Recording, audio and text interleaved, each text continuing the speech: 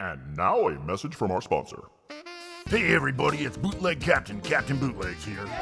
If you're like me, I bet you're enjoying this Toys on Tap podcast. I am enjoying it. It's very nice. But did you know you can enjoy it more just by joining that Patreon? Oh, I did not know that. There's so many cool perks available on the Patreon for you. There's and also and wow, that's really a lot of stuff if you ask Bootleg Captain I don't Bootleg. understand. There were noises I couldn't hear with the perks. So join today to support Toys on Tap podcast and Bootleg Art Toys.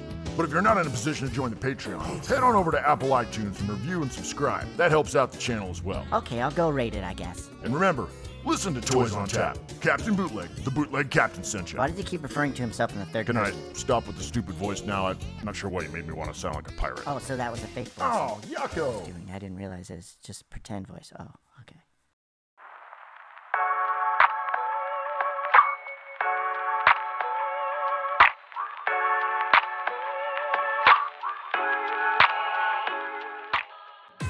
How's the audio for you?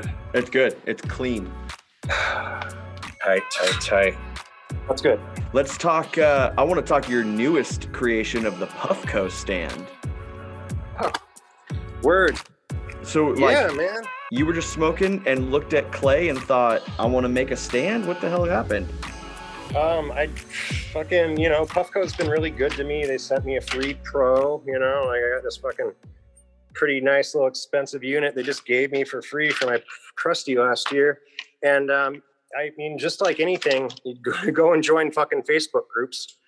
And I joined some, and people make bases. So I was just like, they make 3D printed bases, fucking 3D printed where they still have the print lines. It's all fucking screwy at the bottom. And I bought one just to see what it was all about. And as soon as I had it in my hands, I was like, great. Yeah. I know what to do with this. Yeah.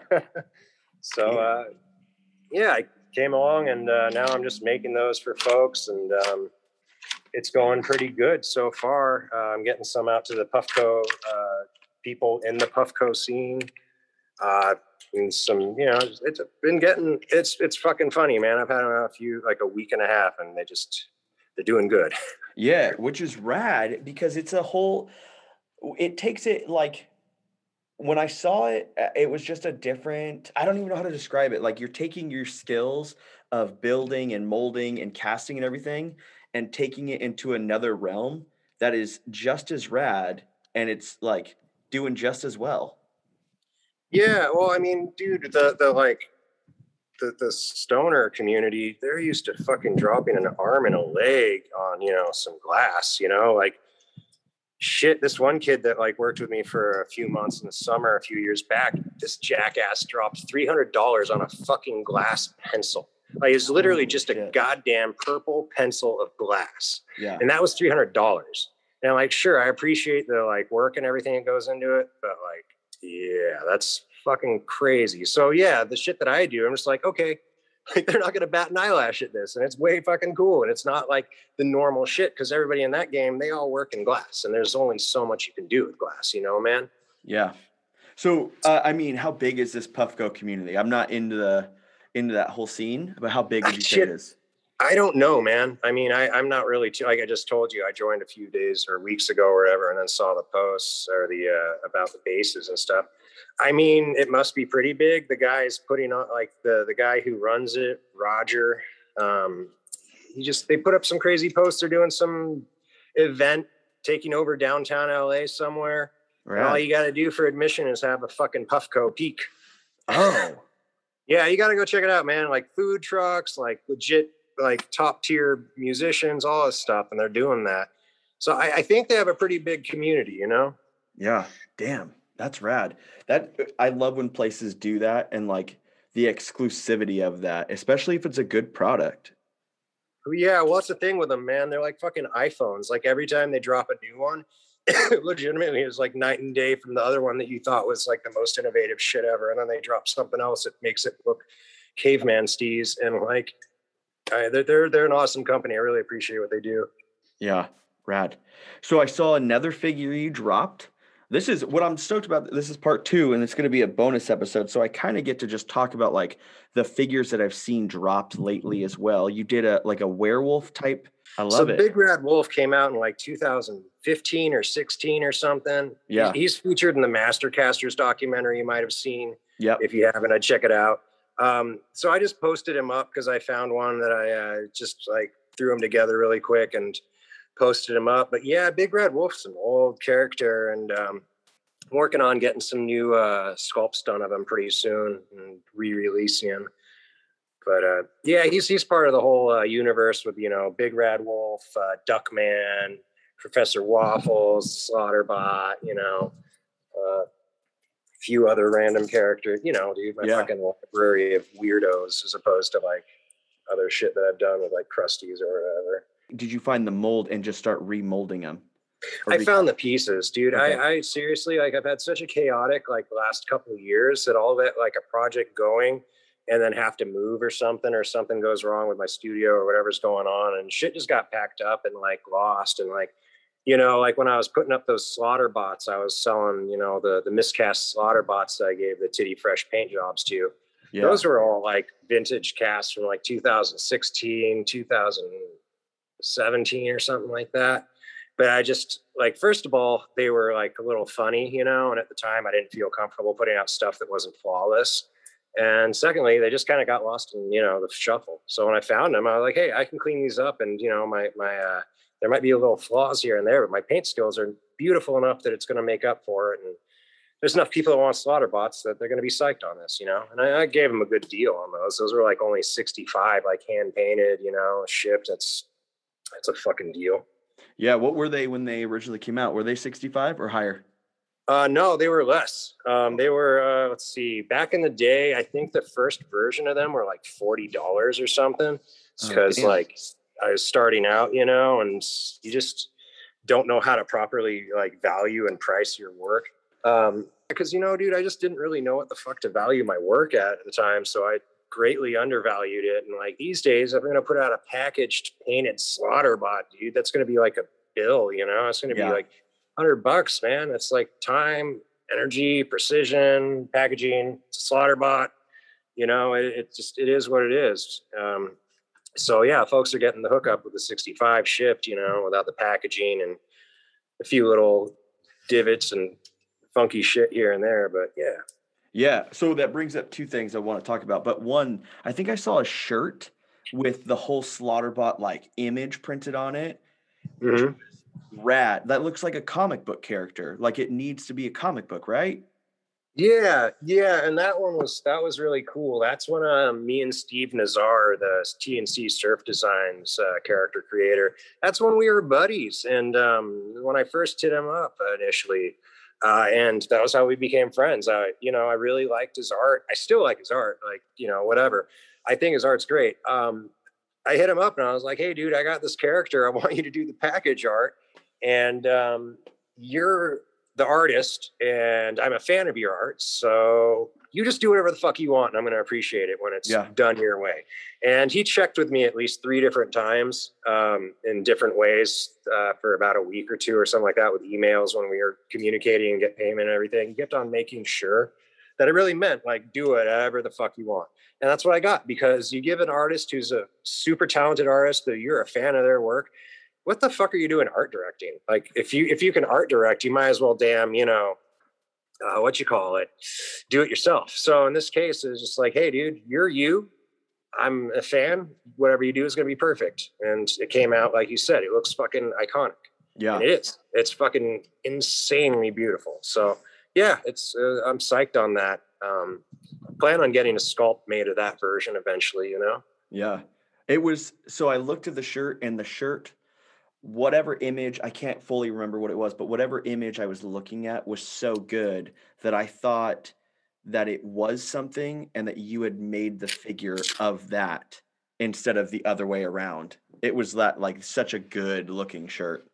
Oh yeah. Yeah. I mean, the art is just bananas. He just went off. I mean, you give a super talented artist like free reign when they're generally used to committee and bullshit with their art and like having to get approval and some some jackass that can't even write their name right, you know, with straight lines, telling them what to do with his art. Like, nah, not so much. But if you give someone free reign and they're not used to it, you're going to get some amazing fucking results. Yeah. Like, I don't know. I was something I was really lucky about. Like when I was young and started getting tattooed, like at 18, like my first artist, like just hammered it into my head that like, just let a tattoo artist, and that equates to pretty much any artist who's like good at what they do. Just let the fucking artist do what they're going to do, and you're going to get the best results you can. So like early on, like someone who I respected and looked up to and appreciated their art, he's like, you know, just if you're going to someone, you don't tell them what to do. You're going to them for what they do. So you let them do it, and it's going to give you the best possible like piece you can get, you know? And that's true, man. You only psych motherfuckers out when you're like, whatever you want to do, dude. And they kind of get this funny look in their eyes because they get excited and they're like, no, Lucy with a football, you're going to fucking pull that at the last minute. It's like, no, dude, for real, whatever you want to do. And then it's radical. Dude, it's just good times. So like with anything, dude, you're a fucking architect. I don't know. Like you got some ideas? No, dude, let them do it. Here's my budget. Here's some houses you've made in the past that I dig. Get crazy. You know, you got to trust an artist for their art. Yeah, I love that. I love that a lot. I do that with tattoo artists whenever I can. Like I'll just say like, hey, I kind of was thinking this idea, but you do it in whatever the fuck you want to do. Exactly. I mean, you can't just be like, hey, dude, imagine something. It's like, Yeah. okay, I you know, like I want a rabbit with a fucking space helmet and ostrich legs get to town, you know? And it's just like, it gets loco, you know, and what they do in between and how they interpret that and what it is. Like, could be a rabbit with a space helmet, has ostrich legs coming off the top, you know? It's just like there's so many different ways to interpret and do things. So it's fun. Yeah, you just give them a basic idea and let them whip it up. Yeah. I want to go back a little bit. You had talked about valuation of your art. And I think that is an insight that so many people need. And I want to hear what your process was. So in the beginning, you said you didn't value your art at what it would have been or should have been. And well, yeah. So how did you come to terms with what it is now, or like reconcile all those things? What does that look like for you? There's only so many different times you're toiling over like 50, 60 pieces at the last minute deadline. And you're just like, motherfucker, I am just not paying myself well enough for this stress and energy and like all the blood that's coming out of my fingers right now. That's just, I need to reevaluate this shit. I got to talk to the boss and talk about a raise because this is fucked right now. Yeah. And, you know, it takes time it takes time. What the fuck do I know for other people? It took me time to figure out what my stuff was worth and like how many years I was just kind of like, oh, maybe that's just the grind. And eventually it was like, no, that's not the grind. That kind of sucks. Like up your prices. And no one batted an eyelash at me, you know? And I'm super grateful for that. And it's just, for me personally, like I said, I was just fucking cutting my goddamn fingers too many times with bleeding all over these pieces, losing sleep, stressing out. And it just wasn't like, it's super rewarding to make toys either way. But like, dude, at the end of the day, I got to keep my fucking lights on. So like, it was also like, I got to feel better about how this is all, you know, panning out when I take it to the bank. So, I mean, it just took me a few years. And also, if you stick around, you'll see like, dude, there are so many motherfuckers that come and go so quick, man. Like generally it's a 6 months, 2 years, maybe 3 years if you're a real clinger, but generally they're fucking gone by then. So it's really hard, like for like people to figure out their value because they don't even stick around long enough to really establish themselves and give themselves value, you know? Yeah. Because if you're like a long-time collector in this stuff, like sure, it's cool stuff and all, but like how much are you going to invest in a new artist when you're not sure how much they're actually going to put out? And then like you'll collect some of their cool stuff they put out, but are you going to collect all of it? Because hey, you might just be dropping a bunch of bucks in a set that just ends, you know, it never even is finished. Yeah. So I don't know, man, like how other people figure out what works for them. That, you know, first of all, it's, I think, just managing to stick around for like many years and going through the bullshit involved with it and just realizing, hey, I could probably ask more. Or there's some people I could think of that like, even like I did a collaboration with this cat and he started selling these toys that I painted I painted the toys, and he started selling them for more than I sell my painted unpackaged stuff. And in his case, I don't think a single one of those things is sold, and it's been, I don't know, 2 months or something. And I feel sorry for him, but like, you also need to establish some kind of audience too, to like give yourself some value. You can't just be like, hey dude, Ron English charges this. And I started making shit like 4 weeks ago. So same prices. It just doesn't work. So at the same time, you can't just be like coming in hot, like, you know, like you fucking have been around for years and everybody wants your gear, because it ain't going to work like that necessarily, you know? Yeah. When you made the jump, was it a quick, like, you had a realization that you're like, fuck this, and then just upped everything right then and there, or slowly? No, not at all. It was just kind of like, oh man, I got to like reevaluate this. So just slowly, you know, just upping things every time I have a new release, you know, up it. Just a tiny bit, you know, like for the longest time, I think I was getting like 60 or so, 65 for my crusties, and I raised it to like 80 last year. And like, you know, honestly, I'm making 20 of these the crusties for this year. I'm selling them for 115 altogether shipped, and that's the most expensive I've ever sold, 3.75. The way I see it though is it's fucking magnetized, articulated, it's by me, it's fucking an amazing piece, and all this shit's gotten way fucking more expensive in the last year than it used to be. So I got to compensate for somehow, and like, again, keep the lights on. Yeah. So it is what it is. In the case of slaughter bots, you know, I retired those for fucking ever.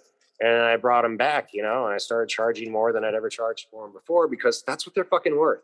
Like, there's a reason why I can't put up a painted one and have it sit for more than 5 minutes. It's not because people don't want them, and it's because they're overpriced and suck. It's because they fucking rip. People are into them, and it's totally a chill like price, you know, dude. Like, it's like a chill price, man.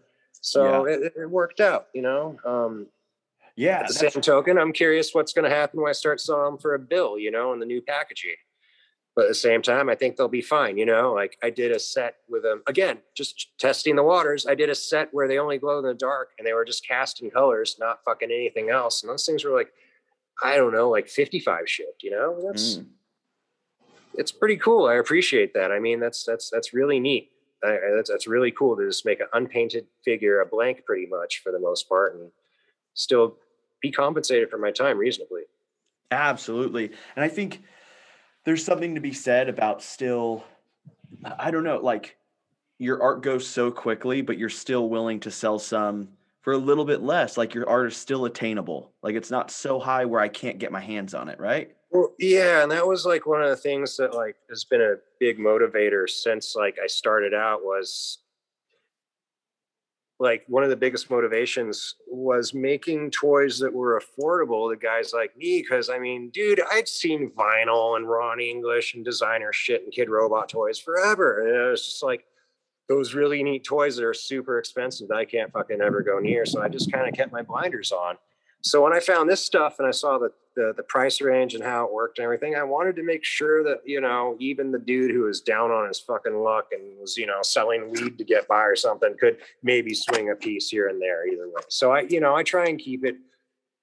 Like you said, like I will occasionally drop them for, you know, a lesser price, you know, but it's so, you know, I want everybody to be able to have my fucking pieces who want to have my pieces, you know.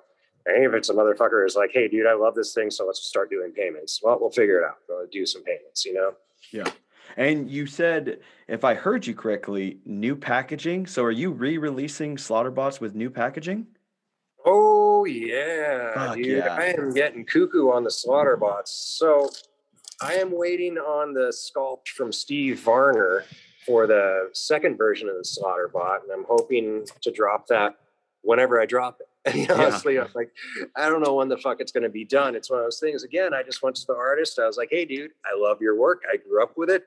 Whatever the fuck you want to do, party. So we'll see. But so I've got the version 2 whenever it comes out. And then, yeah, the version 1 I'm going to do on an 11x14 card. I've got some new art. I've got an original bubble that I'm making for it. And it's going to be a more classic action figure, including like glued down blisters. So if you want to take it out, you're going to have to fuck up the packaging, you know? Yeah. Oh, I want love to do a that. few like that for fun, because I'm not that guy. I'm the guy whose toys photograph terribly because everything is in those plastic blisters. So fucking everything opens. But say someone shows a fucking photograph of their like shelves, mine's always the mirror looking thing. So I want some stuff that photographs cool and will sit on someone's wall and like they can take a picture and you can see what it is. Yeah. And 11 by 14 is huge. I love that size.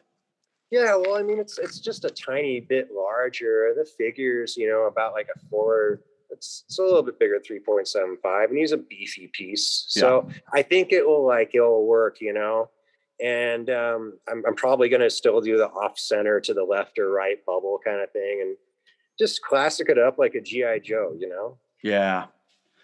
That's what I've got in my mind. Again, I gotta fucking figure out the artist to do it. The original artist who had hit me up, like I kind of ended up just, funny story about working with people. So this guy had been hitting me up for years, always being like, "Hey man, I love your work. I want to do work with you. I want to do your art." Yeah. And I was always like, "Cool." We interrupt this broadcast of Toys on Tap to bring you this. Earth to Kentucky. Aliens have landed. Earthling. I want lowbrow art and bootleg toys. Well, you come to the right place. Earth to Kentucky is a shop for folks who love vintage, sci-fi, lowbrow, and art bootleg toys. They're located over there at 836 Main Street, Covington, Kentucky. Toys. They carry original art, vintage action figures, designer bootleg toys, and and t-shirts, designed exclusively for their store by some of their favorite artists. Thank you, Earthling. I enjoy Earth to Kentucky. I have all my favorite bootleg art toys. Hey, look at that over there! It's a spaceship! I need to go now. Someone's filming me in my spaceship. Shop now. www.earth2kentucky.com. That's Earth2Kentucky.com. or just land your spaceship when they're open. And then I left it at that. So he'd been hitting me up for so many years that I was finally like, okay, cool. Like, why don't you do me up some Slaughterbot art? And we didn't really discuss rates. And I have a set rate that I generally pay. And it was funny because generally if you're bugging someone to work with them, you kind of like are willing to take a little concession or make it worth it for them to work with you. I don't know.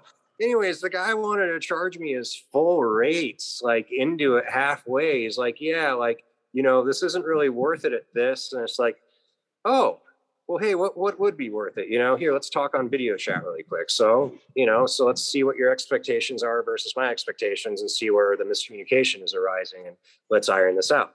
And, we had ourselves a talk, and he basically didn't feel that he was being compensated for his time. So I basically, it's like, hey man, thank you very much. I can totally respect and appreciate the fact that you want more than I can give you right now. And I'll hit you up. And it was like, don't worry about it, man. If this isn't, this don't work for you and you don't feel like you're getting, what you want for your rates after hitting me up for 3 years to work with me, then that's cool, man. I'll hit you up, like shit. I don't know. So it's just one of those things. Like, it's good to have your expectations, like when you're talking to artists, generally discussed beforehand. I guess I just kind of assumed it was the general rule of, if you're bugging an artist to work with them, you're generally willing to like make it cool to work with you. I don't know, but hey, whatever. So it was, just instead of getting upset or anything, it's just like, hey, let's talk on video, eye to eye, so no one gets upset. Things come out weird in text or email or whatnot. Let's just wrap and figure out where expectations are confused. And I think that's good. You bring up a good point. Like if I'm bugging someone, because there are a couple artists that like, I haven't bugged anyone, but if I did, I know who I'd bug. And if I did that, like more than likely, I want to do that work for free because I want to collab so badly with that artist. And that's, I would, that's awesome, dude. Let me know when you want to do shit for me for free. But like, I was going to compensate him what I give all my other artists, dude. Yeah. And we're talking like fucking rock stars, like including like, Steve back in the day that we were talking about earlier, fucking like more recently, like Todd Bratrud and fucking Nike Dunk fame, not to mention Creature Consolidate and just Todd Bratrud fame, but whatever, dude, I don't care. Yeah. I was going to compensate the dude the way I compensate everyone, but hey, all good. I didn't meet his expectations, and I'll hit that guy up next time. Yeah. Yeah. So I'm stoked for the new Slaughterbot. So I'm excited for that one coming out. Do we have any little updates, any sneak peeks, something on Professor Waffles? How's he coming along? Well, Professor Waffles is just, I'm casting up the rest of the kitties. The cat was named Gordon originally, and now his name has been changed to Goki. And I'm paying tribute to my kitty, Goki, who was food obsessed and ended up food. And it makes more sense since Goki introduced Professor Waffles to Waffles. And I believe that Goki, if he were alive and had run into Waffles in the situation that the toys met each other, he would have done the same thing. So yeah, just casting up the kitty right now, casting up Goki. I'm probably going to have Waffles done by September or something like that. I'm thinking, and drop them around then. I still got to get the art did. And I mean, dude, I am still behind on those Ninja Turtles. I'm still like making a few of those things from a few years ago. Like I lost a lot of money on those. Like, again, talking about losing, like not properly valuing your art. I don't know what the fuck I was thinking when I priced those, what I priced them, like, but it was just fucking stupid. So it's been an investment in time and just fucking up and like learning from it. So those things, I got to get those things the fuck out. And then I got the shooter figures that I got to drop for, they're coming out Comic-Con weekend on preview night. I think preview night starts at 7. So my figures go on sale at 6. Fuck it. Love it. It's just like, it's my first year not having a Comic-Con piece if I do Comic-Con with DKE, Yeah. So I just, I'm going to give myself as many little advantages as I can as possible, because when it comes down to it, my account on Instagram is pretty much shadow banned, and I'm pretty small when it comes to the coverage. So we'll see what happens. It'll be fun. I'm excited. Yeah, love that. Is there, I did notice that I was hoping that you'd be in the DKE Comic-Con. Do you separate, like, is this year you're just doing your full Krusty piece, or did you just decide not to do one with DKE this year? They didn't really come together at the same time. It was just like, I don't know. I just didn't really think about going through, like, they have such a full roster as it is, like it's slammed, and it gets to be a certain point, it's like, how many years are you going to stay in kindergarten when you're 13? You know what I'm saying? So it's just like, hey, it's cool and everything, but I don't want to just keep fucking DKE, like, is awesome for beginners and for people that maybe don't quite have the reach yet or aren't confident enough to give it a shot, But for me, I just want to see what the fuck happens this year if I need to do DKE for Comic-Con to be successful, because every time I do a DKE Comic-Con release since the Krusties, they sell out preview night. So we'll see what happens if it's independently released. And if it independently releases and still sells out preview night or even in the fucking weekend, dope. I still plan on doing my next one next year with DKE. I'm gonna, that's where my head's at, it's just something for me to do this year, and then for the rest of the year I know that I've got that level of a reach that, like, okay, cool. Because like last time I was talking to you, I know I do have a core audience that are down to ride with me on whatever weird shit I do. At the same time, how much just overall reach do I have, and what kind of scope, and with these Krusty meditations, what kind of accessibility do I have? So just want to check it out this year like that. Yeah. Would you, because you're like, you have a good amount of followers. You're way over 10 grand, right? No. I have been stuck in the 10,858 purgatory for about 7 months now, I feel like. Okay. Seriously, dude, it is so weird, but I'll gain, lose. And I get it, like, I have not put out a new release since last Comic-Con, dude. I don't think I put out an actual original new release. So what the fuck is there to find me for, Yeah. Like, I'm playing the hits and everything, but at the same time, I'm playing the one-off hits, same and packaged or promoted very much. So I get it. So, like, yeah, I mean, I have a pretty radical, like, I guess it's a pretty far organic reach, so it's chill. It's not like, if I was like, say you make some super accessible piece and then, you all of a sudden have 50,000 followers or something like that. It's not quite that kind of reach, but at the same time, the stuff I make isn't going to appeal to those 50,000 followers for the accessible shit anyways. Yeah. I do want to talk about Krusty. You've been releasing little hints about this new Krusty, about almost like he's going to offend everyone, which I love. I love toys that seemingly can offend multiple groups at a time. That's one of my favorite things. Yeah. So Well, what's the snapshot of him?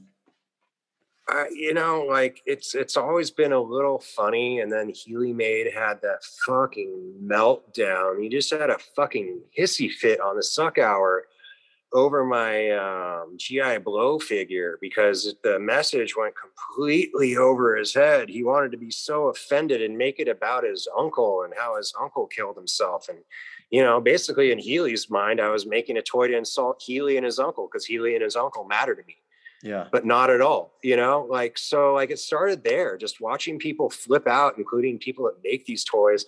And then the fucking weird comments I'd get, We interrupted this broadcast of Toys on Tap to bring you this. Bootleg Bonanza! Hey, check out what I just got. Oh my gosh, what is this stuff? These are bootleg art toys. What? Where do you find bootleg art toys? I find bootleg art toys at Bootleg Bonanza. Bootleg Bonanza! An alternative toy store that specializes in bootleg art toys, resin, and vinyl. Oh my gosh, this one's weird. Actually, they specialize in weird. Not only do they buy and sell and trade designer toys, they produce them in their fully equipped studio. Bootleg Bonanza! Where's this at again? Bootleg Bonanza. It's at 200 East High Street, Pottstown, Pennsylvania. Or you can head there online at www.bootlegbonanza.com. I don't know. Whose money did you spend on this? You didn't spend our money on this weird stuff, did ya? I mean, what is this thing? Head there now, www.bootlegbonanza.com, and spend all your money. Bootleg Bonanza! Anya, I'm broke. I get weird DMs upset about, again, GI Blow really upset people. Crust Metal kind of went under radars, but, a few people didn't like that he was burning churches and whatnots. And I don't know, man. I can't really fucking win. I offend people either way. So this one I know is going to upset people. There's more suicide in it again. There's a very blatant disgust for police because I fucking hate pigs also in there. And I randomly still have a bunch of fucking people that will simp for cops when I post about how shitty cops are, but whatever. So, I mean, it's just suicide, cops, white fragility, dead children, QAnon, American mass shooting. I mean, I don't know, dude. Maybe everybody's going to love it. And my mom's going to tell me about her friends that, messaged her like, oh, did you see John's newest toy? Yeah. Maybe the boomers in their 70s are going to be all about it. I don't know. Yeah, I think I don't understand people that get offended by art. It's a weird thing for me because with art, just like comedy for me, so much is on the table. It's hard to pull something off the table. Why would you say everything is fair game except this one thing? That doesn't make sense to me. And so when people get offended, that's tough for me to understand with art. Yeah, and I don't know, dude, it's kind of really validating when someone can't just fucking scroll by, or they can't walk by, or they can't exist without reacting to your shit that you made. They literally cannot exist without reacting to it. Instead of scrolling by, walking by, going on with their lives, motherfucker, they're going to invest time into you and what you did. I don't do this stuff to provoke people, but if it does provoke a response, thank you. Because time is very, very fucking limited on this planet. And the fact that you're investing yours to fucking respond to mine with an overly strong, unsolicited negative opinion, thanks. Yeah. Fuck, I don't know. That's really validating that someone who hates what I'm doing hates it to the point where they can't control themselves, Yeah. That's weird. I think too, what makes you an interesting artist is you do this double-sided where you have things like the Slaughter Bots, which are rad fucking figures that need their own book line and their shirts and all that shit. And it seems like a family toy, something I would want, something a kid would want to play with, all that. And then you make toys that have such a message and you're able to play both sides. And there's not many artists that I see that can do that. Thanks. Yeah, I don't know, man. I'm just fucked up.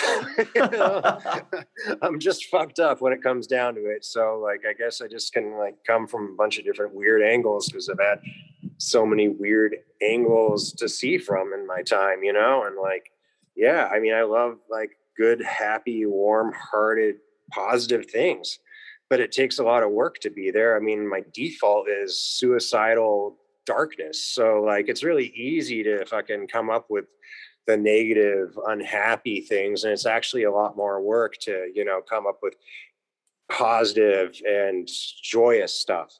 But at the same time, you know, that's a muscle to always keep fucking exercising. You know, that's just like, I want to be like that way. I want to like continue to see and meditate in those worlds. So, you know, like when I come up with those kind of things, or like Waffles, you know, like Professor Waffles, it's just because I think I got such a twisted perspective and I'm so default fucked up that like the shiny stuff, the happy stuff might come up even hyper poppy or something to an extent. Yeah. Because I get so far away from the darkness.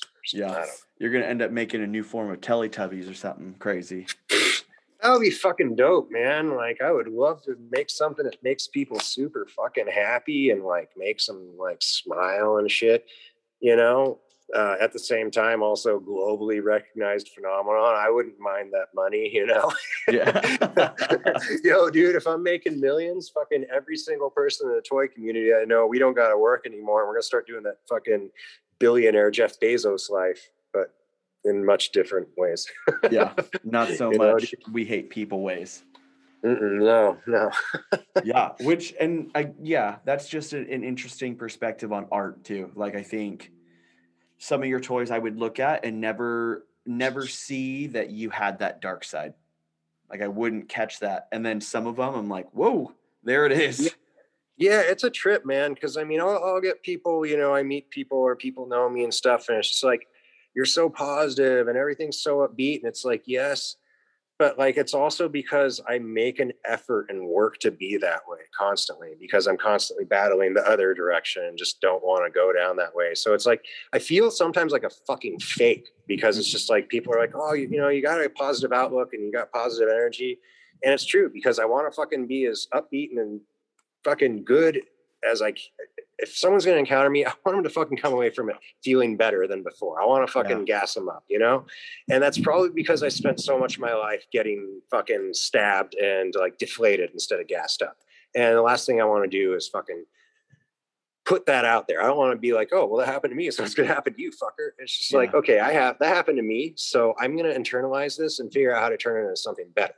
And in my case, it's like being positive and as supportive and, I don't know, as much as I can be, because there's times, you know, in my past where I've definitely gotten really pissed off, started fights, beefs, or whatever, you know. But you know, it is what it is. So sometimes I feel like a fucking utter phony, even though it is who I am. I default down to darkness, but I do enjoy and love light and happiness and, you know, positivity. And like I said, I work really hard to stay there, and like, you know, it's a good place to be, you know? Yeah. Like when the whole quarantine shit started, I didn't know what else to do than to like start doing guided meditations with everybody. It was coming to my feed, you know, on dollar size stuff. It was like, shit, this is really hard to sit with and deal. Like, well, the stuff I've done is learning to meditate. It's like, so I don't lose my mind. And here, let's share this, you know? Now, don't get me wrong, though, dude. I have totally fallen off the meditation train. But back then, I was still doing it. It was valuable. I figured, you know, give back, you know, as opposed to being like, hey, isn't anxiety shitty? Let's talk about anxiety. You know, it's like, hey, you know what? Fuck it. Let's meditate and like think of positive shit and like clear your mind. I don't know. And I was fortunate enough to have my homie Koji it's so weird. So my homie Koji, you know, he's a Buddhist priest now and all that, but back in the day, you know, he was Rick Dreyer, fucking bassist for my straight edge band Gohan, you know. It's my boy, you know. He drove like 4 hours in the trunk of my mom's Lincoln from like Monterey to Bakersfield so we could watch Weezer play in the basement of a pizza parlor, you know. So like, it was just rad that he's become who he is and what he like has practiced. And I could share that with everybody. It's like, hey, check out Koji Akaviva Dreyer. Like, he's going to come in here and he's going to share some shit with us.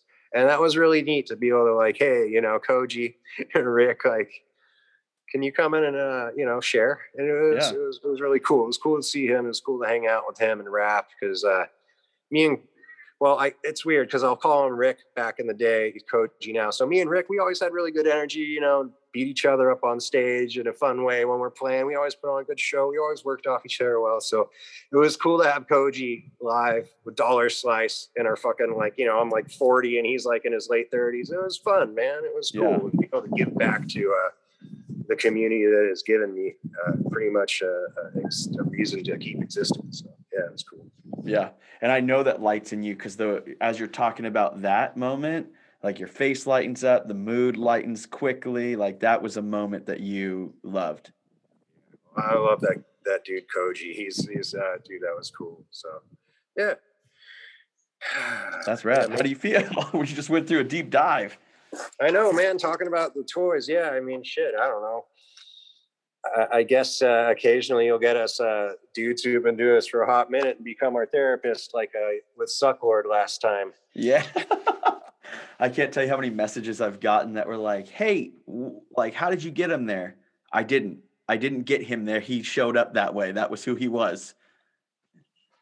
Yeah, Sucklord is a fantastic man. He's really neat. And that's cool you got him on that, I did see a photo of you and him that I don't think I'll ever forget. I think it's naked. You guys. Yep. Yeah, we were naked. Yeah, but the picture you see now, unless someone's sharing things they shouldn't be, the picture you saw had emojis on our ding dongs. Yeah, I think you're drinking coffee in a kitchen. If it's that one, yeah. That's the only one that's floating around out there. Yeah. So I mean. Yeah, I think it's cool that there is that decided we may go to the dark side or whatever, but yeah, to see the light that comes through is rad in the midst of pandemic, in the midst of the darkness that we're experiencing ourselves, that you're still able to put people first and say let's do this together. Let's join, let's make a space. Let's do that shit. Yeah. Well, I mean, it's easier to actually it's not I don't know. It's on one hand, it's easier to just work towards being positive. On the other hand, it's really fucking easy just to fucking curl up and go dark, So it's just, I guess, a choice. I don't know. You were mentioning the being able to scan past work. So that was another thing was, knowing when to start shit or not, Yeah. Now with the scrolling past, it's just again, if something offends you, what's the fucking point? Do you gotta this isn't a competition, and it's really weird when people make it that way, Yeah. It's really weird when they got a down punch, if someone does something that bums you out, why the fuck go, and especially if you're in a higher level or something, why go and down punch or go and talk shit or bring shine to anybody, it's just so weird. Someone does something you don't like or something, guess what? Just keep fucking going. Who gives a shit? Yeah. And I think it just seems crazy this whole bootleg toy scene, regardless of what people do, right? That you have bootlegs or meme toys or anything, this scene's still in these early years of this thing. Exactly. And if it holds on, it's not going to hold on because of our negativity. We're going to have to help this thing along as much as we can. Yeah, and that's the thing. That's why, I have such a nasty reaction to wanting to talk about artists or people in the community I don't like necessarily, or when people do talk shit on each other, there are artists in the community. It's just that, like you said, it's not going to do any good in the long run. And a lot of times, if you're the bigger artist, you look like a jackass and you're helping out someone you don't like to begin with. If you don't like someone enough to be talking shit on them, then you probably don't want them to benefit from that shit talk. So probably just shut the fuck up. And that's pretty cool, Yeah. But it's not always the case. Yeah, it's tough. My wife has, because I've been in different art communities, and one of the things that draws me to this one more than anything is there's not a lot of gatekeeping. More than likely, the artists are willing to work with each other. I mean, there's the willingness to cohabitate, but every other mural scene or other art scene, that doesn't seem like it's the way. No, and I agree with you. I'd like you to tell the people about who told you how to do this stuff. Who was So I've been like, what's crazy is I decided from the beginning that I would reach out to the bigger artists. Mm-hmm. And so to do backers, I reached out to Sucklord. To do, when I was starting my Jack in the Box C3PO mashup, you drew me diagrams and you were like, no, don't fucking do it the way you're doing it. Like, change some shit.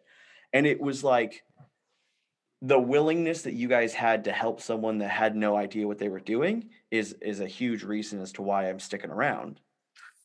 And dude, here's the thing: why me and Sucklord and like other really established artists are so willing to do that. Because it doesn't fucking matter, dude. It doesn't matter if you can mold and cast, paint, make cards like us. You don't do us. You're not us. So again, it's like there's no worries or anything. There's no worries or anything about that kind of no one's gonna eat your pie. There's no one who's gonna eat your pie. The reason why you get like me or Sucklord, more than willing to share our trade secrets is because, it's no big deal, dude. You're not going to get inside our heads. You're not going to do what we do either way. So like, I want to see you molding and casting fucking super cleanly and no seams, because what does that look like to someone who's never seen this stuff before and you're introducing them to it? If it looks like shit, they're going to think it's a joke, And for many years, dude, most people's work looked like trash. So it was really hard to be like, oh, what we do is like something, cool or like, really like high level art, because a lot of it was fucking garbage, especially when I first got in, man. Like firecracker fingers up the wazoo, fucking missing bubbles and jaws and shit. I don't know, man. It wasn't that cool. So it kind of feels good to be able to help elevate the scene and elevate the overall quality of work, Like, I mean, dude, it makes things better. If everybody's doing great work and they're happy with their results and they're not getting frustrated, like that, like, hey, my cast still didn't come out right, so they came and execute their concept. Like, that sucks. I mean, there's enough pie to go around, dude. Every single person can keep making these toys and start making new ones and whatever. There's always going to be enough of an audience to go around for people as long as you're making cool shit, If you're making variations of Boba Fett, I don't know what to tell you there, Yeah. Yeah, I don't, it's tough because the more I look at all these different artists and look at everything, we're all so different. So who knows how much like overlap happens between everyone. So there's people that I've seen, I can't remember his name, but every once in a while he'll take a picture of his shelf. Even with however like different we all are, people are willing to buy all these different pieces and build a collection just to be in that collection. Like, that is such a sense of pride. I don't care who collects it. It just to be in a collection is rad to me. Dude, it's really neat sometimes to see the pictures or what the people like tag me with. And it's just like, really? Yeah. Oh, fucking radical. Yeah, it's really neat to see your work next to other people that you respect. And, even next to people who totally suck. And you're just like, hey, that must suck be next to me. Yeah. I love that. Not that everybody totally sucks. No.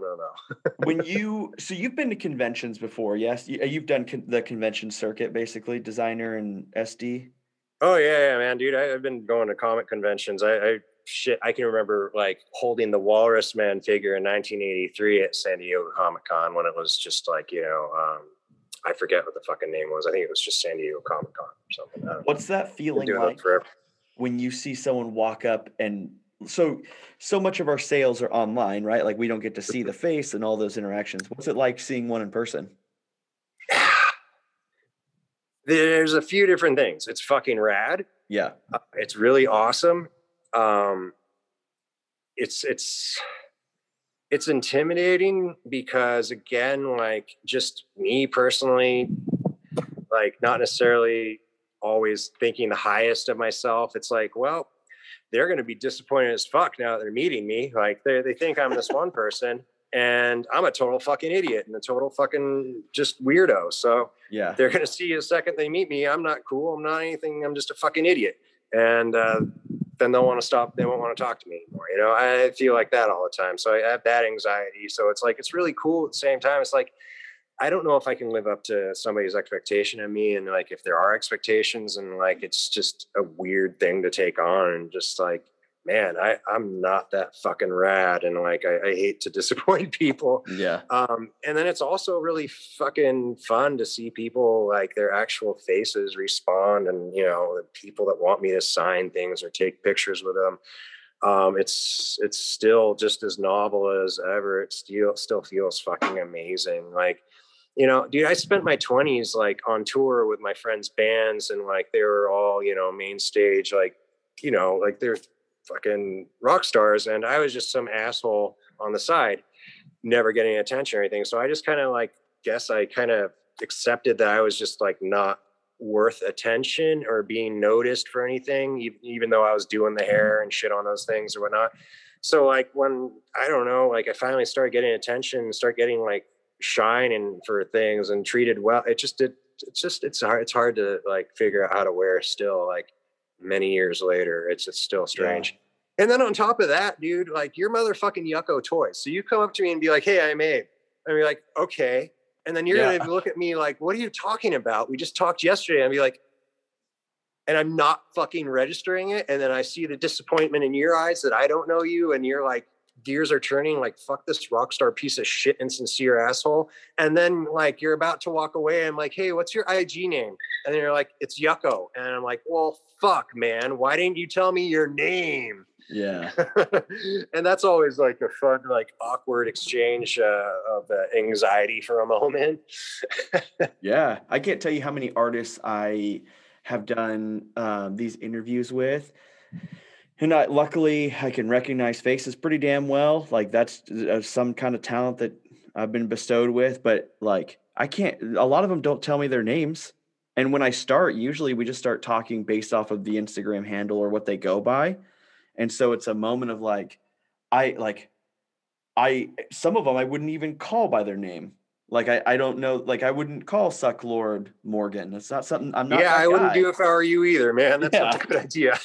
And so it's like so many people, I just have known them by that. So it would just, you're absolutely right. Introduce yourself to me that way, because that's the only way I'm going to know you.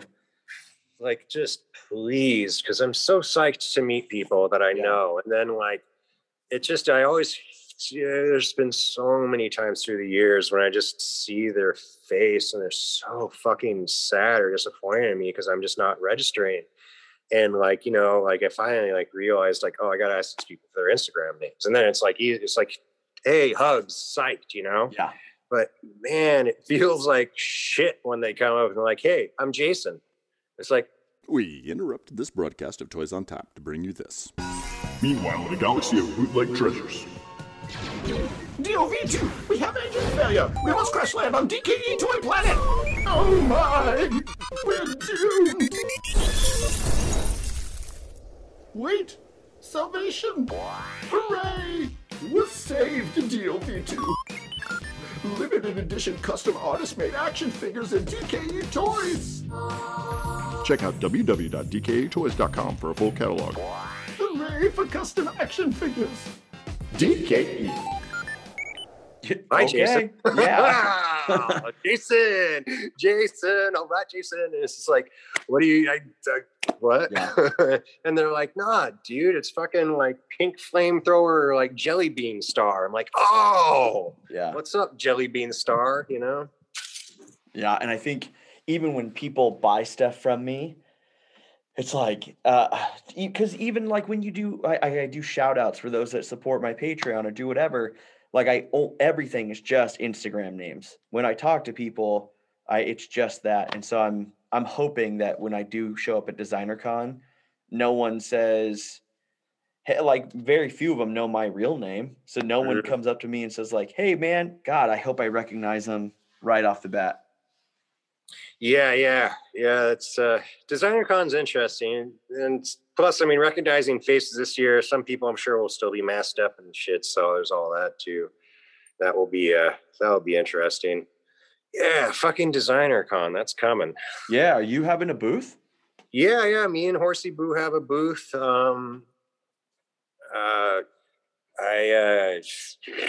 don't know what I want to there's a lot of cool shit in the works for the booth, you know, like not last year, but the last time there was a physical designer con, you know, my homie Eric Walker from the Ewok Adventure and the Caravan of Courage, Ewok Adventure, the Caravan of Courage. I think that was the one, and the other one's the Battle for Endor. Yeah, the Ewoks Battle for Endor. Excuse me. So yeah, last time my homie Eric was there, and he was signing, and he'll be back, and hopefully we'll have a new sculpt for Mace Tawani by then. If not, it will be soon afterwards. Tapped Green Plastic Tunnel's dad, you know, Steve Hayes, gonna have him sculpt up the Mace Tawani since Kenner never made one. Get a Kenner sculptor to make one so it'll fit in, you know, fit in next to everybody else on a shelf. And that's a wild ass feeling, dude, to create a fucking Star Wars figure for someone who I grew up with from the time I was 4 years old, like on my TV, like on my VHSs for the Ewok Adventure and all that shit. And then to be like, oh, I'm making your Star Wars toy. And like the whole reason like I'm here is because of Star Wars toys. And like, what the fuck life is this, you know? So like it's pretty neat. That will definitely be a fun thing. But there's other stuff that will be very controversial, and I'm sure we will be seeing men in their late 50s and early 60s having full on internet meltdowns when some shit gets announced when it's for sale at the place, because I just don't want to deal with the cease and desist afterwards. So they'll be for sale at the convention, and afterwards they'll be destroyed. I love that. I've gone to a con one time in my life. I just am not, before I was in this scene, going to a con didn't seem like something I wanted to do, because I didn't know anything about it. But now that I'm in it, like getting to interact with you guys in person and walk around and see, because there was Medusa's Wild. She did that. They did that. Her and Muggs did that giant like cantina shop, right? Like 3 years ago. Yeah, I think that was at 5 Points, and I think they did it for Decon again. I'm not sure, because here's the thing about when you're have a booth, you don't fucking go around and walk around. You're too busy hustling. Yeah. Like you don't get to like go and see anybody's stuff. So I know that they had it at 5 Points because I saw that. I went around, like they were on the way to food. I definitely stopped by and saw that really quick. That's like when we met. Yeah, I mean, that's because that'll be cool to see things like that. Yeah, that would be awesome, man. Yeah, I'm sure whatever the Mugs do, they always do some epic shit. They don't fuck around. Yeah, I don't plan on. I don't think I'm at a point where I want a booth or know what that's like yet. But I'm stoked to just be in person and see everyone. Yeah, well, back in the day, I mean, dude, for the first like 3 years, I think I shared booths, you know, like especially the first year I shared with fucking 3 other artists. It was me, ETC Toys, Monster Foot Creations, and this dude unaffiliated San Jose. And like, you know, that was my first year. And I don't fucking remember who I shared with Steve Nazar again, you know, coming back to Steve, 2015, you know, he was at my booth. We shared, you know, I had him signing at my booth. I kind of brought him out of obscurity and out of his cave. Like he didn't know that he had such a following still and that so many people gave a fuck. It was like the first time he'd been brought out and aired out since the 80s. And like, he couldn't believe like the lines and like the people's responses, you know? Yeah. So like, random tangent there, but yeah, I know I shared it with Steve in 2015, but fuck, I don't remember who else, but I think it was around 2017, maybe it was 2016 as well. It's probably 2017. I stopped sharing and just could do it on my own, you know. Yeah, but, I mean, that was like fucking working my balls off and release after release after release after release for a long time. And, you know, also it was easier to get eyes. I mean, if I came in now, I don't think it would be, I think I'd still rise to where I got to just because of my work still like would hold up and stand out amongst the rest of it. But like, back then it was even easier, you know, it was like, there weren't that many, dude, at one fucking point when I got into this, like it was literally people had dibs on different fucking pieces. I remember I was going to make a Matt Tonight figure. And this one friend of mine in the game, was just like, oh yeah, you can't use Mac Tonight. That belongs to Mark Ultra. Only Mark Ultra can use Mac Tonight's head. And I was like, oh, okay, fuck it, fine. I'm not going to bother. Yeah, I Like, don't understand that. That small, dude. It used to be the point where like the only person doing pop culture toys was fucking Peter. Like Killer Bootlegs was the only one doing anything. He did like, The Sopranos and Breaking Bad and, like Alfred Hitchcock, all that shit. He was the only one. So it was kind of hard to do pop culture shit. You'd be stepping on his toes. It was weird back. It was a lot smaller, Yeah. So Would you say that people just don't give a shit anymore? Like no one's going to lay claim to anything. We kind of just do whatever we want. Not necessarily. I just think that like there's certain things that just are like not that like as iconic. There's like some of us who have taken certain pieces and made them iconic and what they are, and like you're going to be hard pressed to take those and use them elsewhere because we've already established them as what they are. But then there's other fucking pieces, like Mac Tonight, or I don't know, just I don't even fucking know off the top of my head because I don't think along those lines anymore, what people can and can't use. But yeah, for the most part, I think that just is gone because the gatekeepery mentality, like that kind of gatekeeper nonsense, it like died out and the scene grew it's too big. What are you going to do if you're that guy? Fucking go and DM every single person you see that's using Snake Eyes' head? No, dude. Like, yeah, it's just like it doesn't work anymore. It's growing out of the hands of gatekeepers. And when someone does want to be a gatekeeper, it doesn't really work out too well for them. It's like this is a community of fuck you. I'm going to do it anyways. It's like that's the whole point. Yeah, that does seem tough. I'm excited. So here's a question that I think maybe you can explain and like answer your honest opinion right here. So Designer Con, you get a booth. Is it absolutely worth it to do that?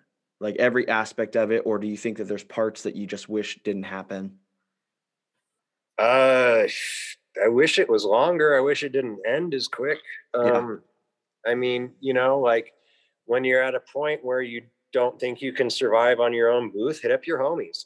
Fucking pull your money together and goddamn get a booth together. It's rad. It's fun to hang out with your buddies all weekend. You bro down. It's great. It's good times.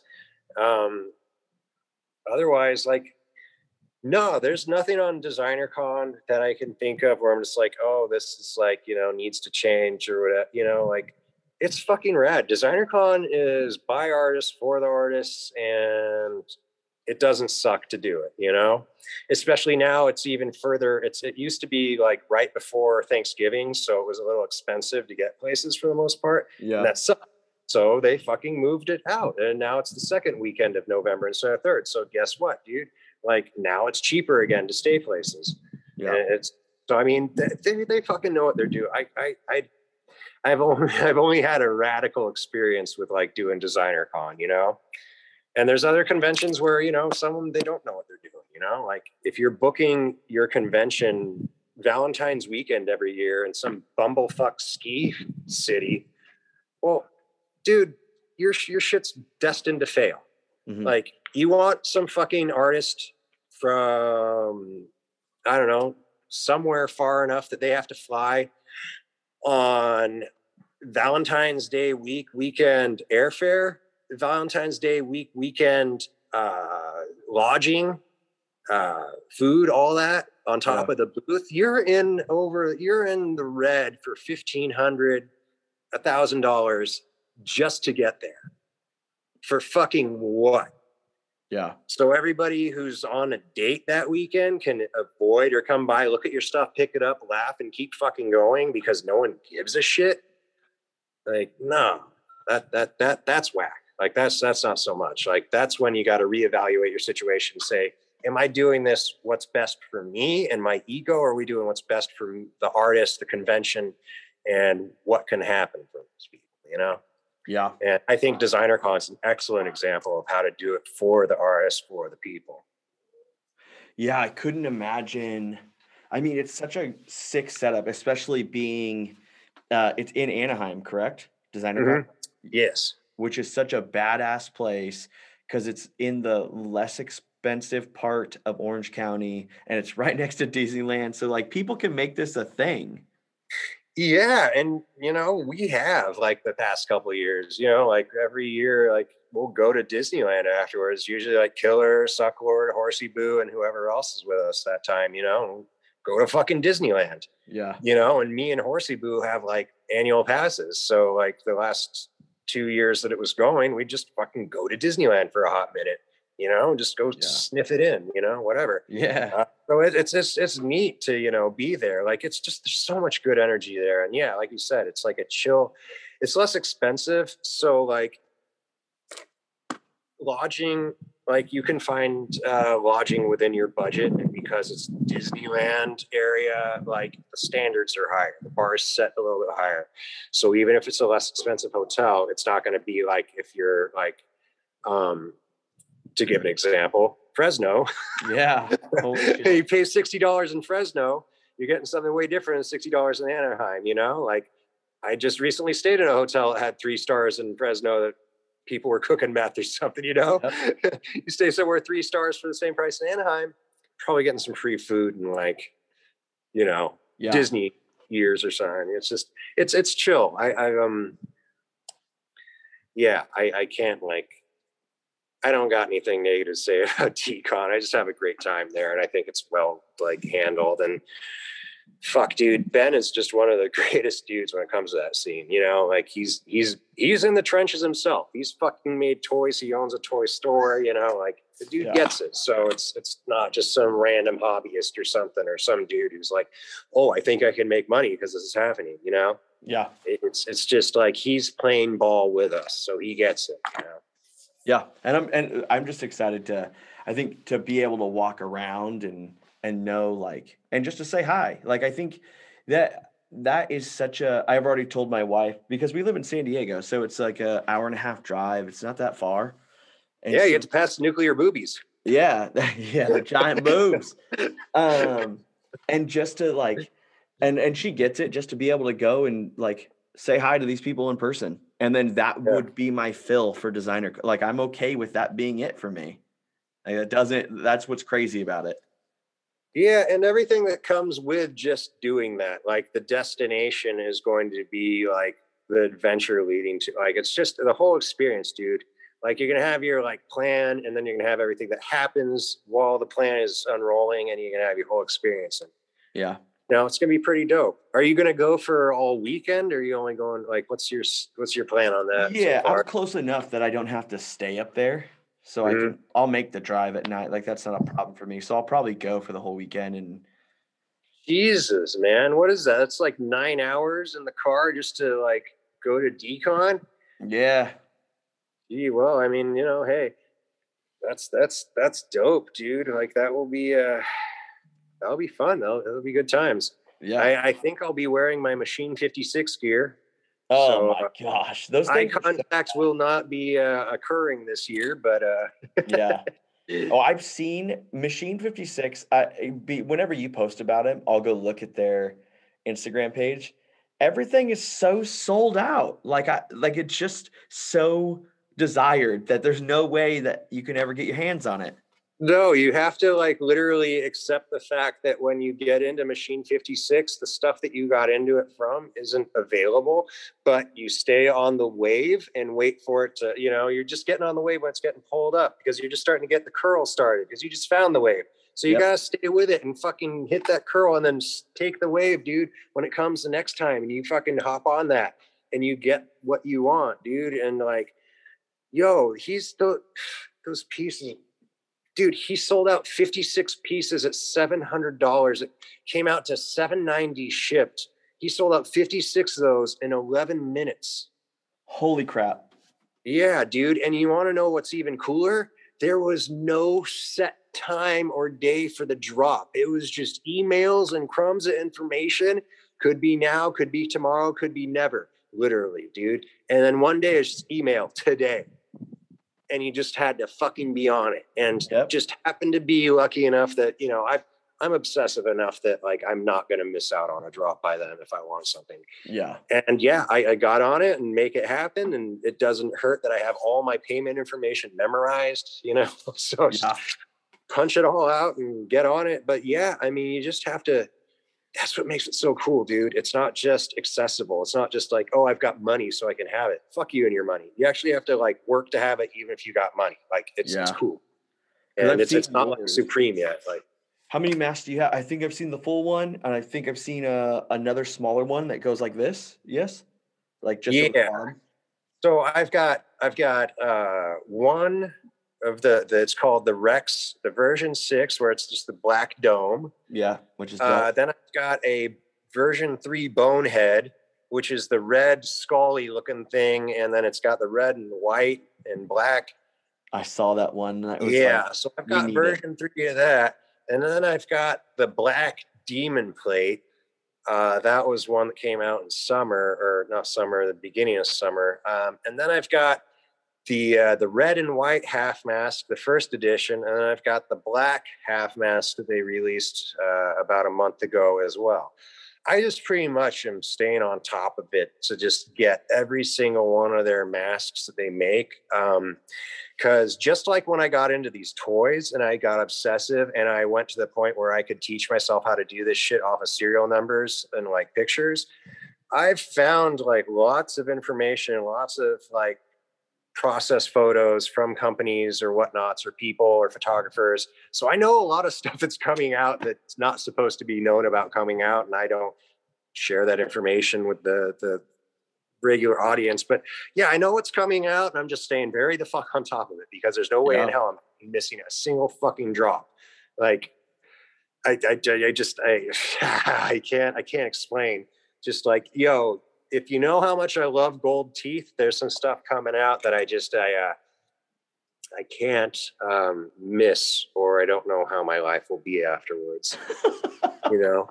Yeah. But also on that token, you know, Yoga, the guy who is Machine 56, he's seen like how much like of an audience I brought in, you know, and how much of the community from the toy scene and all that, and like how fucking insane I am for this stuff. And he's sending me stuff to test out and check out beforehand, get feedback on and things and whatnot too. So it's a fun feedback loop now with Machine 56. But their shit is awesome. I mean, with the clothing, they restock pretty much all the clothing. You just have to keep checking back and sign up for the email. But the masks, good fucking luck. And now there's people who are like buying it to flip it, you know? So it's even harder to get that stuff. But at the same time, they have like these QC cards now that have like little, like, you literally send them out. So when you sell them, they know who's got what. So if you're a flipper, it doesn't work anymore. Oh, rad. Yeah. Because they just don't want fucking flippers. They don't want anybody buying their work to sell it. They want people to buy it to appreciate it and love it and wear it. So, yeah. Yeah, which I absolutely love. Yeah, I saw, what was funny is I was on TikTok not that long ago, and there's a creator on there that talks about all this tech wear. Mm-hmm. And he was responding. He made a video responding to a comment, and it was your comment. Oh my God. Yeah. Oh my God. What a ding dong. Yeah.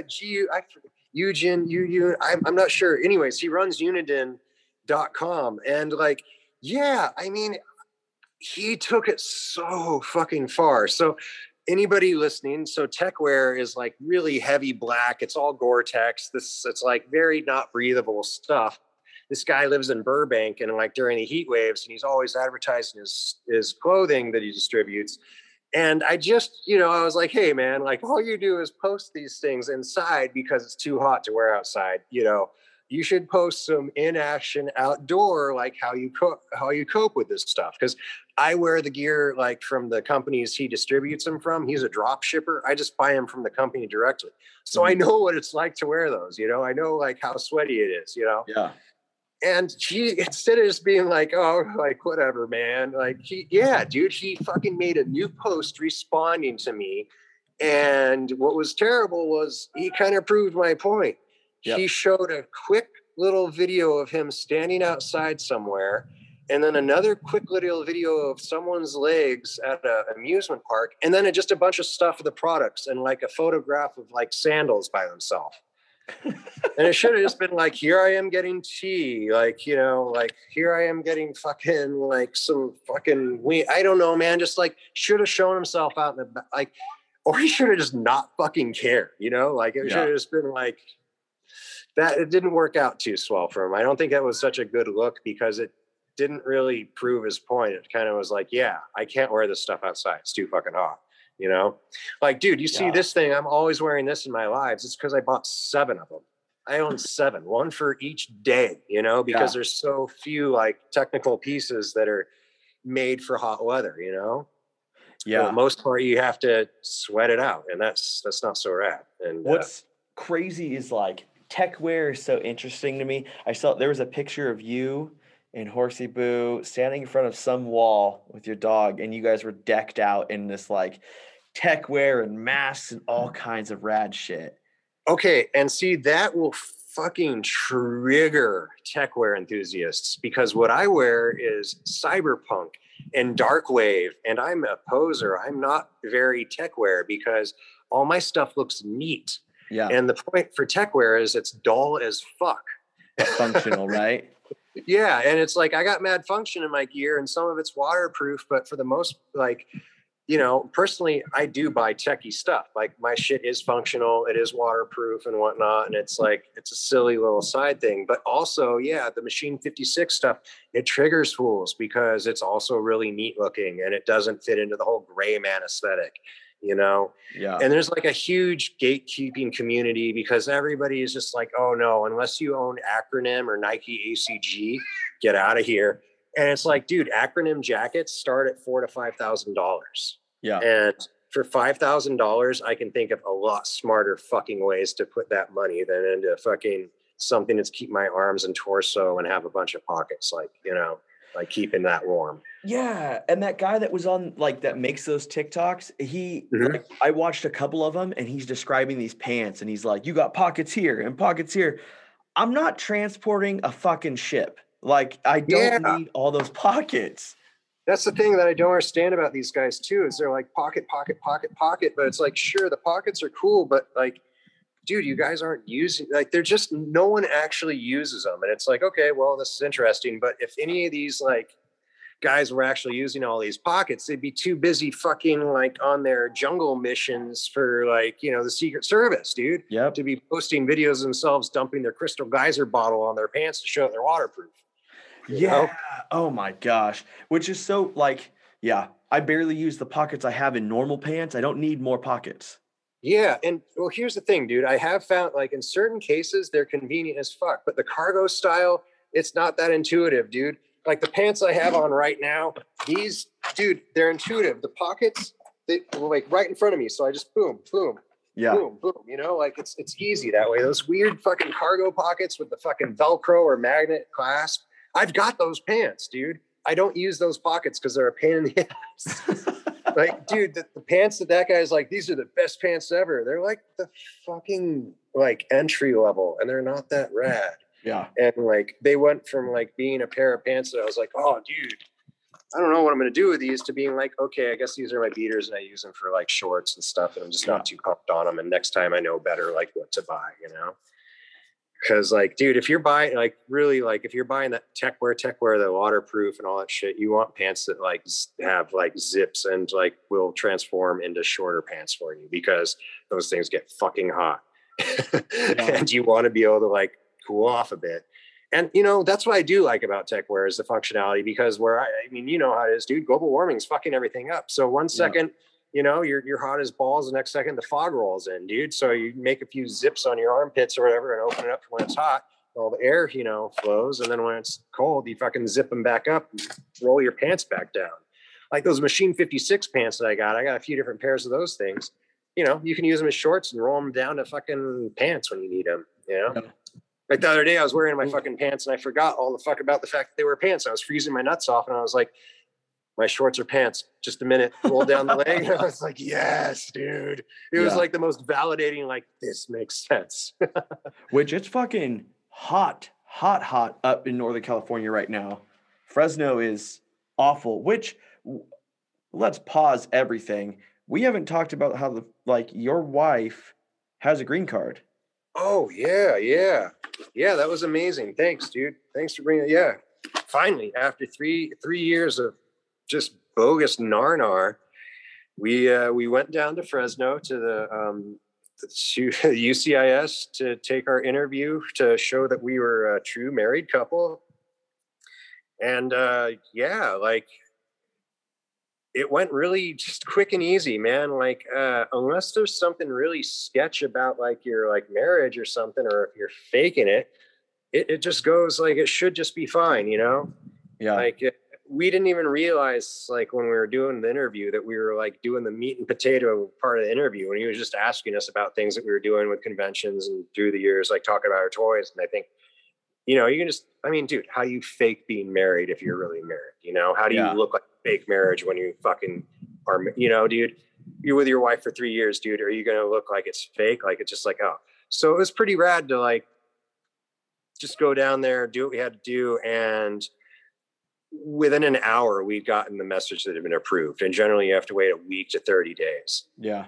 So it was such a relief. It was really neat. And like, it was a much better experience than last year when, you know, we found out a day after our interview that we had an interview, and we didn't even get to make it. That was, yeah. It's one thing, if there's anybody who's listening to this, or you later on run into anybody like, they make it seem so much more gnarly on YouTube or immigration attorneys that it's going to be hard to fucking convince them, and you have to really work on things. You need to make sure that you've got everything right. And like, it doesn't matter if you're really married or not. You need to like be worried. Fuck that. That's a racket, dude. That is some shit to generate money. Dude, if you're really married and it's not some crazy like wackadoo like circumstances, it's just straightforward, hey, I'm married and one of us isn't fucking a resident, just go and do it alone. You're fine. Like it's not as intimidating, scary, or fucked up as all the YouTube tutorials make it out to be, because we studied the living snot out of it. We wanted to go in. We didn't want to have to deal with any more headaches or anything. And yeah, if there's any takeaway from anybody who ever goes through that or listening to this, it's like, it is not half as sketchy as they make it out to be. It's super chill. Yeah. When you said that message about like, oh, we're going to Fresno, I laughed so hard. Like, what a shitty place to go. I'm from there. It sucks.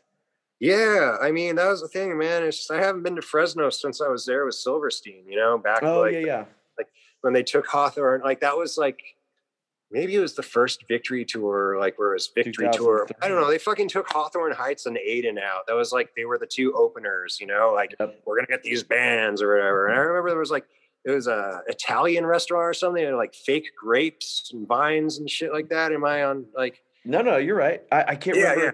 There's a bunch of those that have all the same dumbass aesthetic. No, man, that was awesome. That was great. In contrast to some of these other places that we go to, that was, I mean, shit, man, it actually stuck out in my memory. And I've had my head hit cement so many times that something stays in there. It's good. Yeah.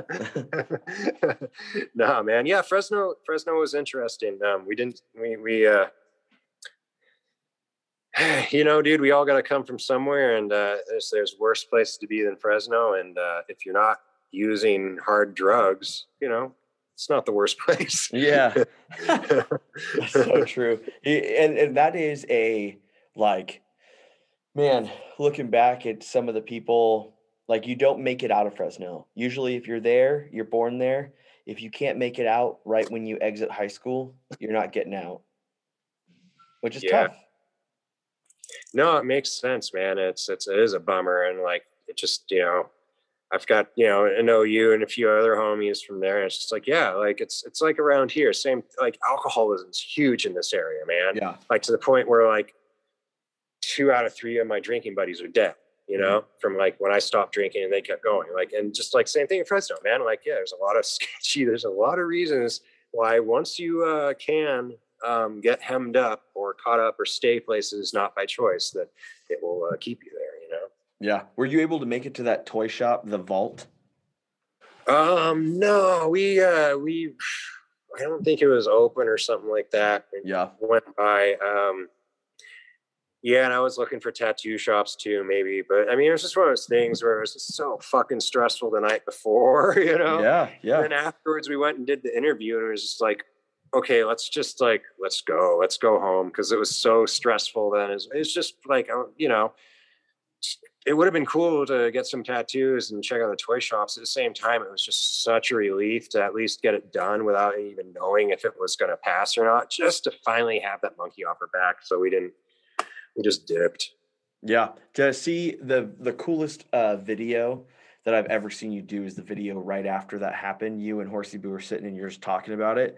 That's a breath of fresh air. Like, you can just, in that video, there's a feeling that everything's done. Yeah, dude, it's something where we didn't even realize how psychologically taxing it was for both of us. And like, when we got home, like, fortunately being able to make our schedules, dude, we slept for like a day and a half for the first day, just because the stress was gone. Like, she was legal. Like, that was it. So like, our bodies just let go of all of this that we were holding on to. And we slept like for almost a day and a half, just like woke up, felt like hazy, go back to sleep. Then another day, like for the rest of the half of the day, we just kind of like just getting our bearings. And like, it was just so stressful to the point where like, we didn't know how much it affected us till it was gone. And then our bodies were finally releasing all of it and letting us like process it. And like, yeah, I think that I fully would agree with you, man. Like, the lightness and just finally it's over, you know, like, whatever's going to happen, it's happened. You know, it's like standing in line, watching everybody get kicked in the balls before you. Hey, dude, at least it's over with. It might have sucked. It might have been sketchy. You don't have to worry about anything anymore. So at least that's over with, you know? Yeah, which is so sick. So that means you guys are able to fly all over the U.S. and everything now. Like, what's happening? Going to cons, going to things? What are you doing? Yeah, that's right now we're saving up to travel. You know, that costs money. But, you know, the big plan is to eventually get out to New York, fly out to New York and stay out there for a few days. Just, she hasn't been out there before.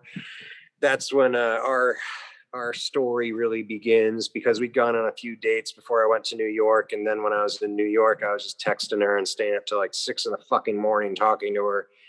And that's not normal. I don't fucking do that. So it's like, it's special to be able to take her there and like just her experience the whole New York and like where I was at and where our relationship started to really take a hold. I don't know. Yeah, that's the plan right now. That's about it. Oh, and holy shit. Yeah. We're going to go to Estonia. She ain't been back to Estonia since she got here 10 years ago. So we're going to go to Estonia and go visit her mom and see her island of Muhu. And I think they're going to I think they'll get a bear and cut it open. And then they're going to feed me some kind of drink or something. They're going to put me in the bear. So my face is sticking out and there's a bear. And then they're going to put me in a hut, and she's going to be wearing a flower dress crying. They're going to light me on fire. And I'm just keep on telling her, like, I don't know if I'm coming because I don't want to be burned in the bear suit. Yeah. You started that story and you were drawing me in because I thought that shit was real. What, dude? You ain't seen Midsummer? That's what it's. Yeah. Once you said the bear suit, I was like, oh, you ass, dude. I'm scared, man. Yeah. I don't know, man. Come on. Like, it's Estonia, dude. Like, Estonia is fucking like bear suit burning me. Either that or that's where Encino Man came from. Linkovich. You know, and what are they going to do? Have me eating frogs like that they cook with a Bunsen burner? Which I'm like, that's rad. You get to go back and see where she's from and all that stuff. I mean, you're covered in tattoos. I'm just always interested in seeing what the cultural view on those things is. You see, you've gotten so much further along in the process than I have. I'm still just hung up. I'm totally hemmed up on being burned alive in a bear. Yeah. Like, I'm just like, I can't get past that. I'm just like, well, I'm going to die out there. Yeah. Dude, that's okay. I didn't even think about the fact that like I look the way I look. I don't think anybody will give a shit, man. Like,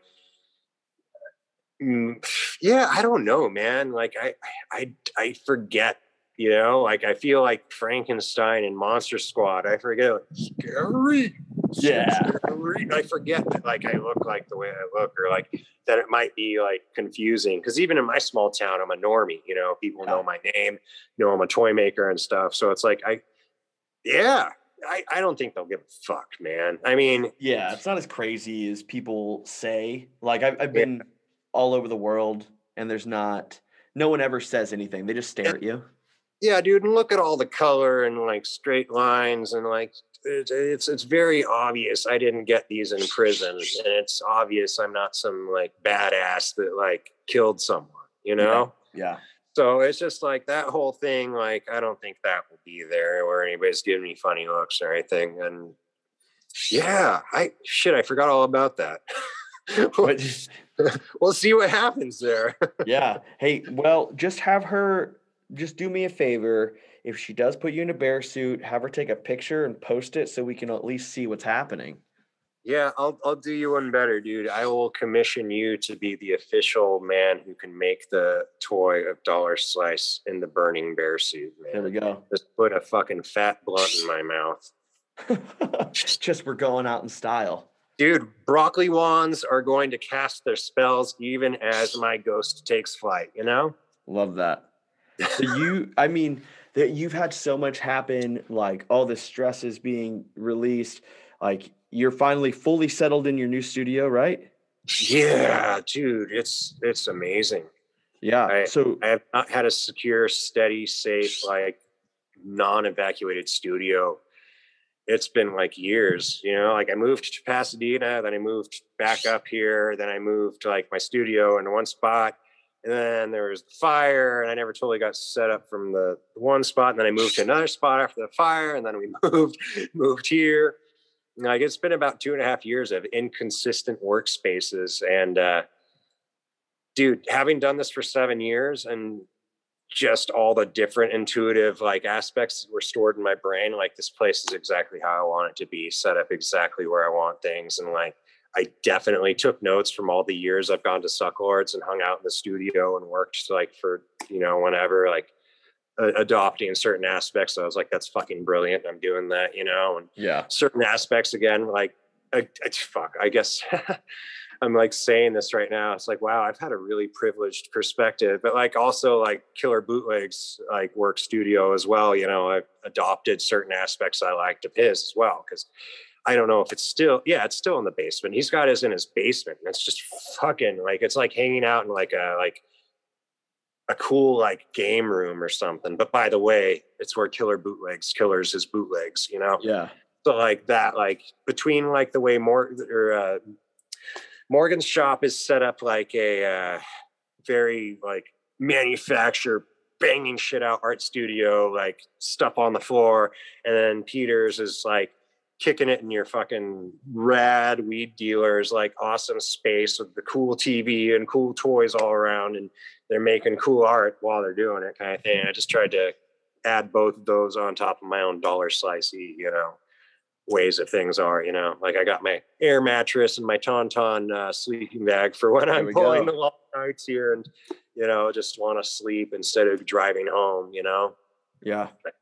I hate driving at night after 1:30 or 2, man. I look too exciting. And if a police officer pulls me over, they try to detain me for way too long. And I got my dog with me too. And pigs shoot pit bulls just because of the way they look. So it's just, I'm paranoid like that. So I like to sleep here instead.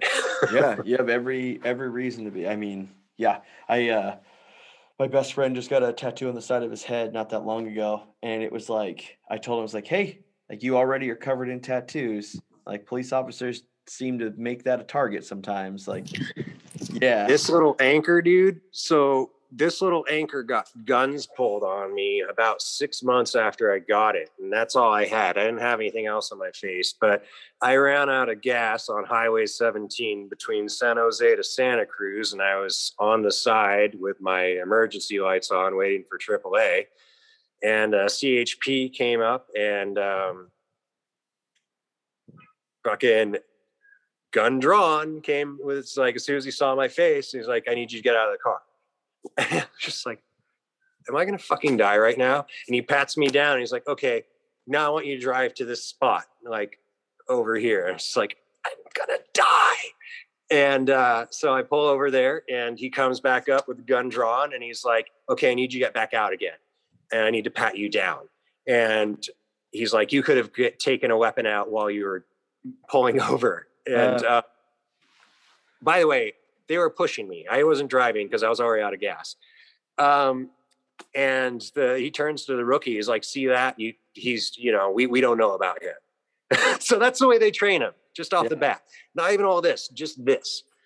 And then the next time I dealt with a cop was he detained me for 45 minutes. I kept passing all the sobriety tests, and he was determined to arrest me.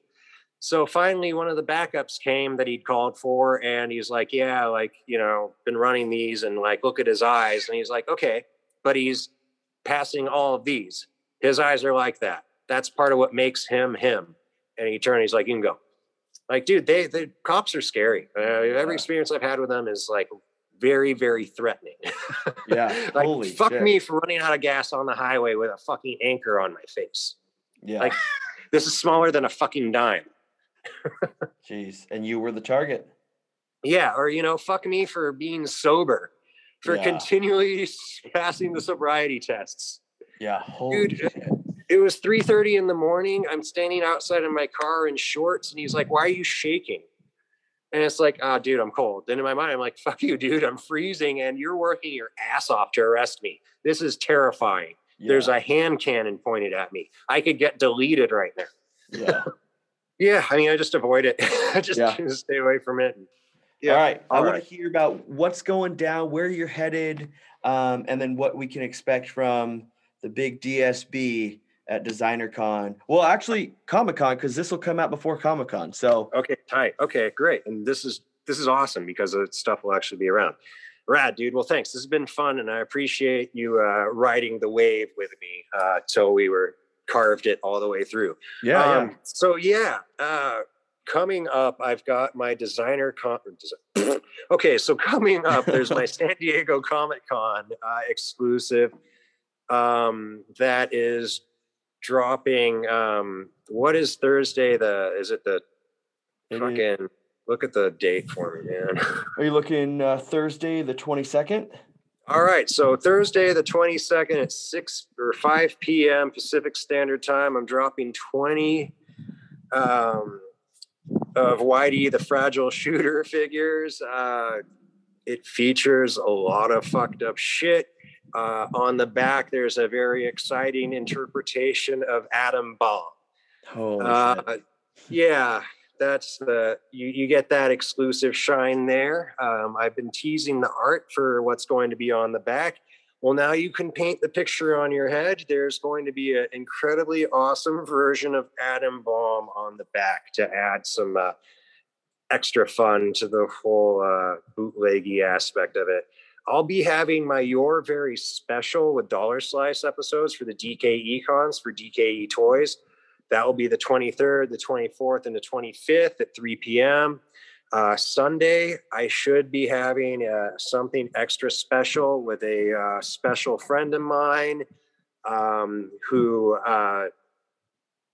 if you've been a fan of the Warped Tour, Drive Through Records, main stage artists through the years, like, hey, maybe you'll figure it out.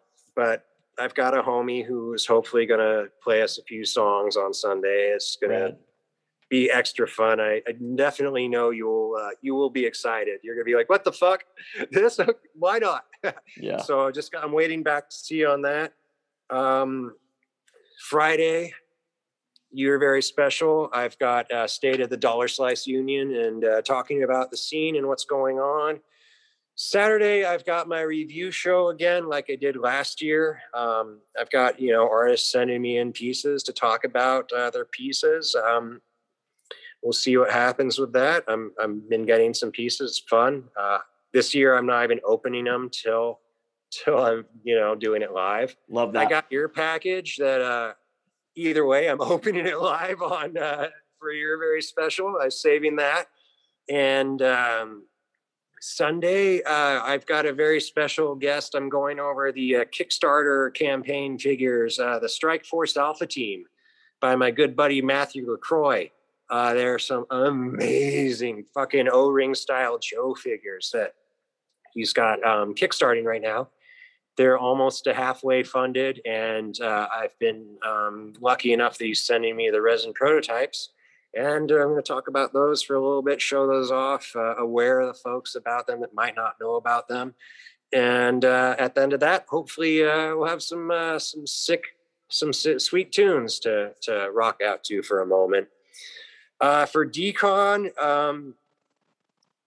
that's so far ahead. There should be some slaughter bots. I have a crusty meditation I'll be putting out. This year, for the most part, me and Horsey Boo are treating it like we're just going to play the hits this year. We're going to have a few originals, new things, but we're going to dive back into the library and dust a few things off and bring them back for the people, give folks more chances to own stuff that maybe haven't been so accessible in the past and that people want. We've been getting asked for.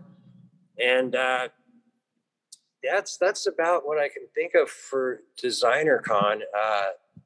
I know there's some pieces I'm completely neglecting. Oh yeah, I think we've got the Mace Tawani exclusive too coming out, and the piece that I just know that is going to cause a big old fuss the second that it is announced, and it will be available at the show. And once the show's over, it won't be available, and that's just the way it's going to be because I've dealt with these people before, and they've lost their minds before, and I can only imagine how much I'm going to provoke even greater losing their minds this time with this release. So it is what it is, and the people have spoken. You get what you want, and it's going to be radical. Yeah. One more thing, dude. And then I'll let you go. Recently, I had a rock star client come up and hit me up for a toy. And it was really intimidating because I was like, holy fuck, this guy's on Saturday Night Live. Like, he's a rock star. Holy shit. So I've told you in the past, Skinner, I hit up the artist Skinner. Skinner's like one of my mentors. I consider him greatly. So to be a great source of wisdom. So this is the thing, man. I was intimidated by this client, and we can all relate. It doesn't matter if it's a rock star or if it's someone who just you look up to or respect. I was intimidated by this person. Skinner fucking said it to me the best anybody could have said it. And since then, I have not been scared or worried about anything ever again that comes my way from any kind of client. Check this out. So that dude does cool shit. He said, that guy does cool shit. You do cool shit too. So even if you don't end up getting the job, you still get to keep doing cool shit. And that's what we do, man. We do cool ass shit. So it doesn't matter what falls through because as long as you keep doing it, you're doing cool shit. So what the fuck ever. It's just a wave, ride it. So Skinner, fucking brilliant. It doesn't matter. Yo, you get the job, you don't, you're still doing something rad. So no sweat. Gravy train, biscuit wheels, either way. Rad. That's how we're leaving this episode. Right there. Radical.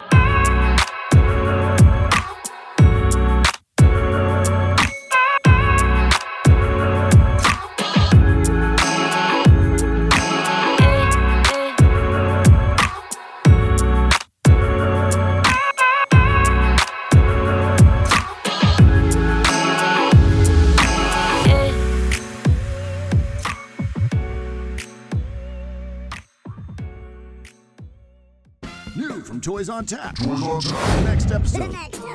It's great. It's amazing. You're going to want to listen to it. It's not right now, though. You're going to have to wait till the next episode to listen to it. Oh, when's that? The next one. Cool. Toys on Tap. The next one's going to be good, too. So stay tuned and listen to that. Awesome.